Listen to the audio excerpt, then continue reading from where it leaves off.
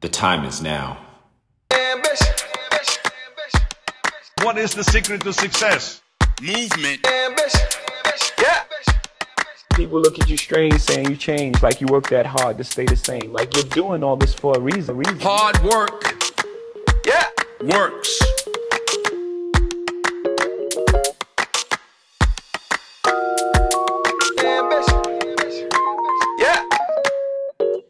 Welcome to the latest Trainers Talk. This is Donovan, and I'm happy to be joining you here. This kind of impromptu Trainers Talk. I was kind of out and about, and I got a question recently that I wanted to answer. So one of the a friend of mine asked, who's starting their own business recently, how do I decide what new opportunities I take on? And this is something that is something that I think about all the time, but I've kind of come up with this framework that works for me that I use when I'm, looking at potential new partners, looking at what clients I might be working with, looking at all types of things. It kind of works across a lot of things within my life at this stage of my life. And I'm going to go through some of those points. And I think one of the things when you have these frameworks of these things, it doesn't mean that you can't shift a little bit, but having this roadmap kind of gives you some direction and some clarity and a focus that is necessary, because I do still always believe that to get to certain goals, you have to have a level of consistency and belief in your goal, and you can't be changing day to day in that focus. There has to be consistency, or you will get lost. So here are my three kind of main pieces. First thing is, does it fit within my North Star? The direction I'm trying to go overall towards, the big picture, why I do what I do, why our company does what we do, what me and my wife do, what we do, is it moving in that direction? Is it on that road? Our goal is to help people be their best selves and make wellness and fitness approachable across the valley and in kind of hospitality settings. So is it moving in that direction? And if it is, it might check a box. The next one is, and it's probably one of the biggest ones, can I afford the time investment?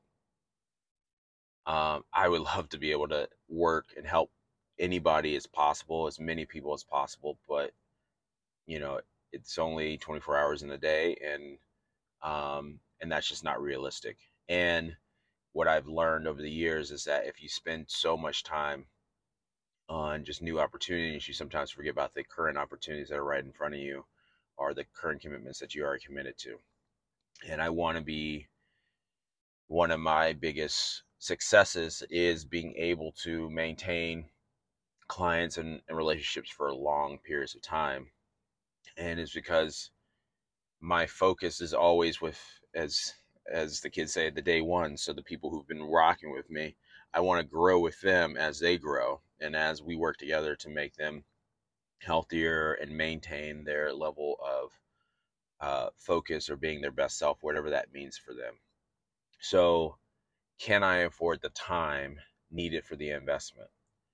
And this is not always, this money can help influence this. Obviously, if there is a bigger ticket opportunity, then I'm willing to put the time investment, because it will cover the potential net loss that I would get if I didn't.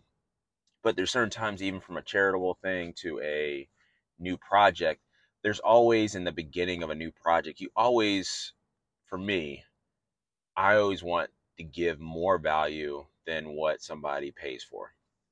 And so that initial first 20%, 10% of that relationship, that first month, 2 months of it, I'm spending way more time than what somebody potentially is paying me, or I'm spending more time in downloading and learning and researching, especially if it's with a new partner, And if it's with a new client, there's more assessments and things versus a client you've been working with 10 years.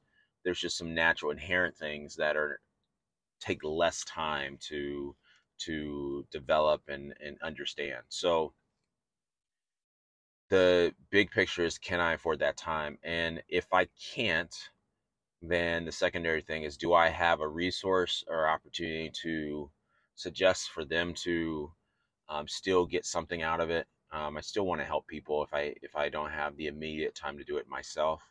Um, that's the reason why the team grows. Oftentimes is trying to be able to say yes when I can, but then there's sometimes it won't match what they're asking for. If they're unrealistic on the value of my time, then I just have to kindly say no. And because if I don't feel like I can meet their expectations or go higher, um, and it's going to take up a lot of my time, where I won't get the return on goodwill, or the return in dollars, or the return in learning something that I want to learn that's interesting, then I have to kindly say no. The last thing is kind of the the gut check.